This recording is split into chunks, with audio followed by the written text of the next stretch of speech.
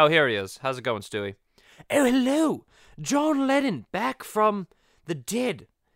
What was that? Oh, nothing. No. Forget it. I didn't say it. Anyway, listen, John Lennon.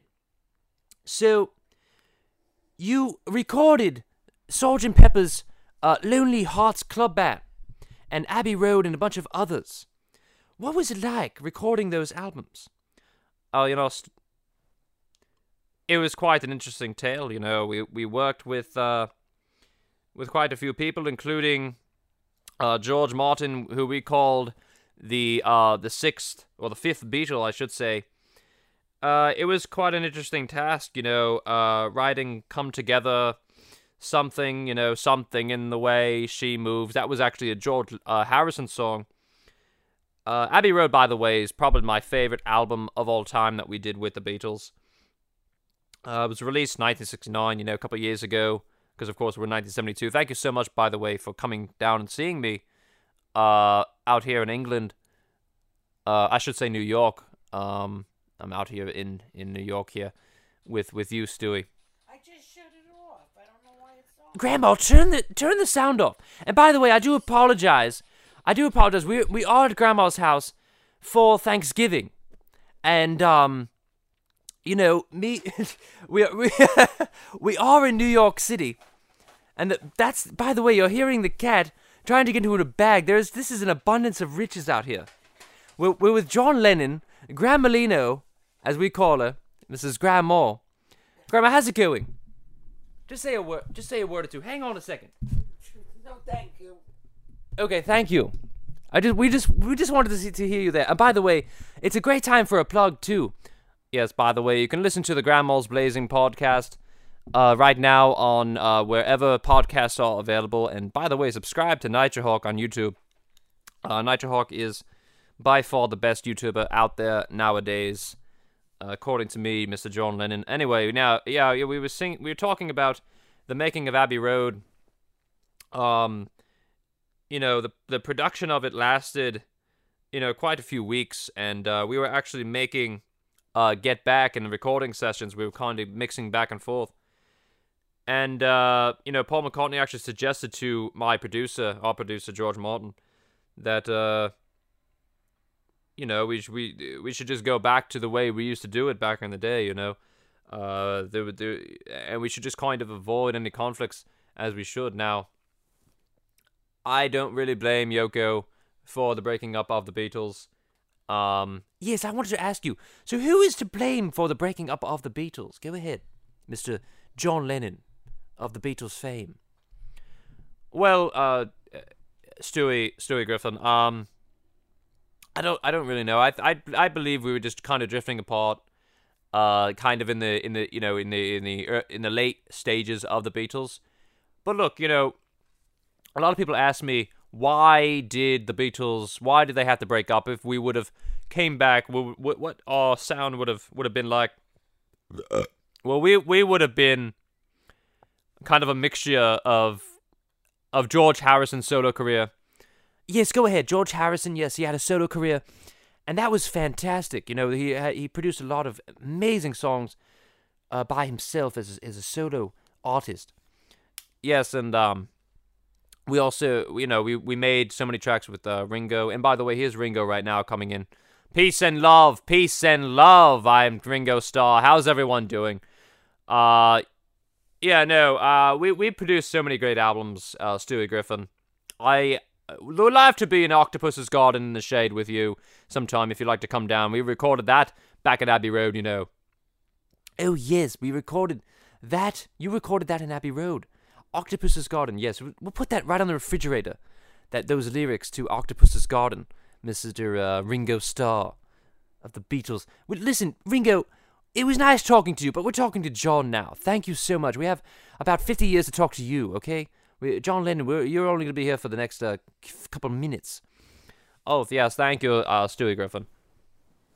So, it's, we put Octopus's Garden on the refrigerator, after Ringo Starr wrote all of his songs, we just put all of those lyrics on the refrigerator, and we congratulated him. We never really put any of Ringo's songs on the album, because, they were not as good nearly as George Harrison's or mine or Paul's. No. I'm just messing with you. No, Ringo was an excellent drummer.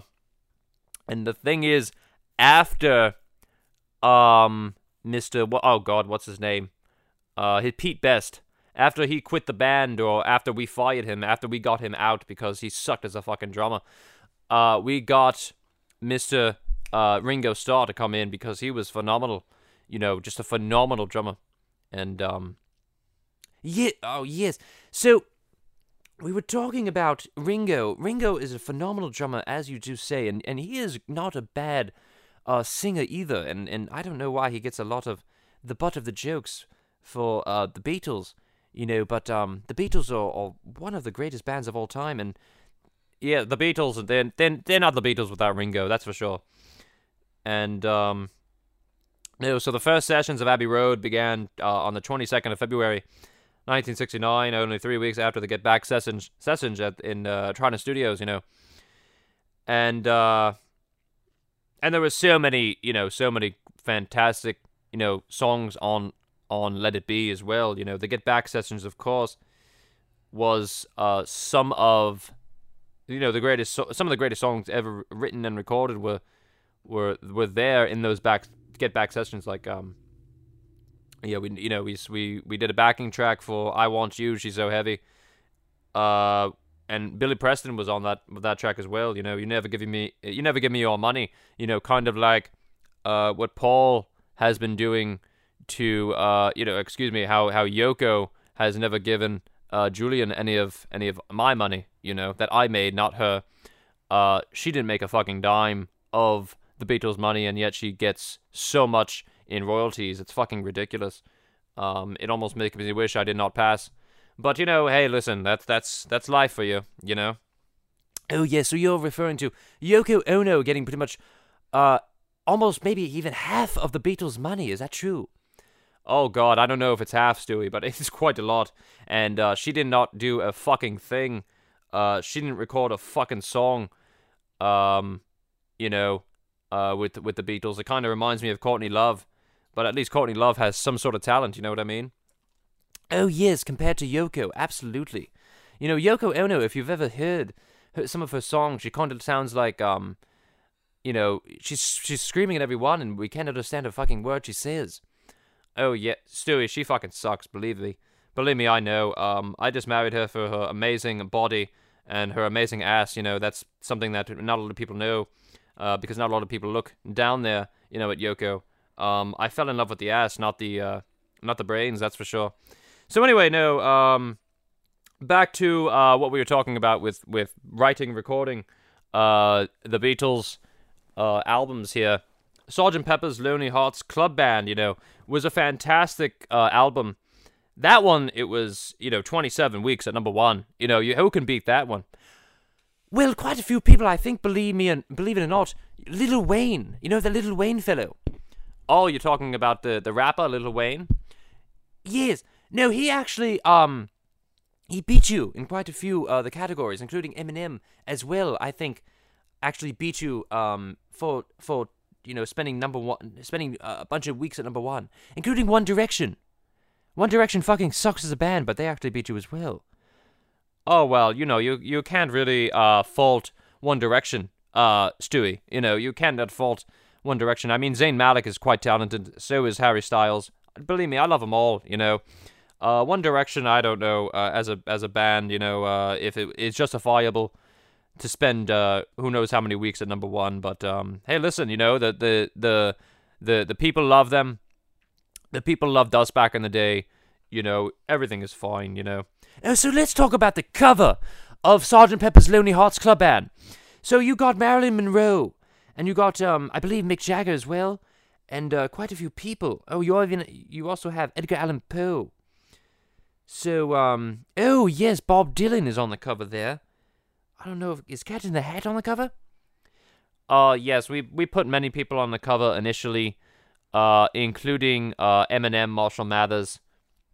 Oh, Marshall Mathers was supposed to be on the cover. We also put Kanye West on there too, but it really didn't phase out. No, so no, I'm just joking, of course. But if there was ever a reissue of Sgt. Pepper's Lonely Hearts Club Band, and Kanye West ever did come on the cover of Sgt. Pepper's, I would not have any problem with it, to be honest with you. Oh, so Kanye, open invitation to be on the cover of Sgt. Pepper's Lonely Hearts Club Band. So you wrote and recorded Strawberry Fields Forever, Penny Lane, released as a double-A side, it says right here. That was back in 1967. And the album, it says here, was loosely conceptualized as a performance by a fictional band. So you actually had a fictional band. And there's a big thing that you were on psychedelics while you were recording this album. Is that true, Mr. John Lennon? Well, a lot of people are obsessed with us being on drugs, on heavy drugs like acid and LSD. And I'm just, listen, Stewie, I'm here to clear the record. Absolutely, we were on heavy drugs, hard drugs. We mixed acid, alcohol, cocaine, everything. We fucking took the entire shebang, and we've got it all delivered to us in a Brinks truck by Tanashi. Oh, so Tanashi brought you the drugs. Also, I want to ask you another thing about being on psychedelics. And by the way, how the hell did Tanashi bring you all the drugs, the R&B singer? We just asked, we went into your time machine and we just asked a bunch of people. That's why I know all these people, who they are, like Mr. Kanye West, and all the other people. Paul McCartney was a big time traveler with you as well, and he got into that time machine, and he kind of visits me every once in a while. Thanks to you, Stewie. It's all thanks to you, by the way. I get to talk to all my friends back, in the past and in the present. So, I actually had a conversation with Albert Einstein, and I even had a conversation with Jesus Christ. And he said that Oh, no, don't say you were bigger than Jesus again. You already got into a controversy one time. We don't want you to do it again. Oh, thank you, Stewie. You always say my ass every single time, I talk to you in the time machine. You're absolutely correct about that. But I did have a conversation with Jesus Christ, our Lord and Savior, and he says some amazing things about us as a band. Thanks to you, Stewie, again. Thank you so much for taking me in your time machine. Oh, don't mention it, John. So, you were talking about Sgt. Pepper's and how it is in the Library of Congress of the greatest, one of the greatest albums ever recorded. You recorded now A Day in the Life. So what is that about? You in A Day in the Life? Stewie, A Day in the Life is just about, me being in the daily life of being a Beatle, and just being, just being me, John, and recording, and just getting up every day and moving around, and I think it's a very positive, informative message of the craziness that we are involved in every single day of our lives. Just getting up, working, and sleeping and working, and just keeping on that exact momentum and positivity. I believe that every single person can take something from that album and song, and be inspired by it, if that makes any sense to you, Stewie. Oh yes, it does make a ton of sense. Now, you did protest, the Vietnamese War there. Oh, you're talking about the Vietnam War? Yes, I protested with Yoko, and her big fat ass, in my bed. That was the reason why I wanted to stay in bed for so long, is just to stare at her big ass all day. And that was the one place I could do it. But I did care about the Vietnamese War for sure, because that was completely unjustifiable. And you should definitely look into it. I know it's kind of past your generation and decades and you have other problems in your time, but the Vietnam War was such a problem, and we recorded a song called War Is Over If You Want It, as a solo album, of course, one of mine. Oh yes, you're talking about Merry Christmas, War Is Over. Yes, that's such a amazing song. Yes, it goes like, War is over if you want it, like kind of like that. Yes, Merry Christmas, everyone. Yes, it was such a great song, and so yes, we were kind of going on a bit of a off track there, and you recorded Revolver. That's one of my favorite songs of all time as well. Oh yes, Revolver. You know, oh god, I'm drawing a blank here. You know, Abbey Road, Revolver, Sergeant Pepper's. You know, Lucy in the Sky with Diamonds is one of my favorites of all time. Magical Mystery Tour. You know, they're all fantastic songs, and I don't regret any of it. It was such a great career that I've had, and including my solo career writing Imagine and those other things. You know, it all tied together with what I wanted to do as an artist. You know, Stewie.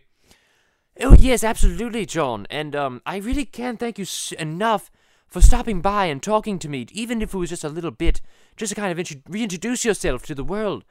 You know, and it was such a nice time to talk to you and get a nice feel of who you are as a person, who you are right now back in 1972. I'm going to, you know, because I traveled in my time machine to talk to you. And again, thank you so much. And, you know, I just wanted to tell the people out there, you know, imagine all the people, you know, living in the world today with no possessions. And I just wanted to give a big middle finger to whatever the fuck her name is, Mrs. Wonder Woman, for putting that fucking horrid video out for after the coronavirus, for you know, I think it was about like 6 days into quarantine. She could not help herself putting that fucking ridiculous clip out to all those people. And I want to apologize from the bottom of my heart. I am not affiliated with Wonder Woman, and I don't give a fuck about Wonder Woman, and fuck you, Gal Gadot. And that's really just about it, you know, fuck you, Gal Gadot, and imagine all the people living in the world, and yeah, that's just about it. Thank you, Stewie. And thank you, John. Yes, and fuck you, Gal Gadot, and Wonder Woman, and all the people in that video. You are a bunch of fucking morons. Okay, thank you, everybody, and we'll see you next time.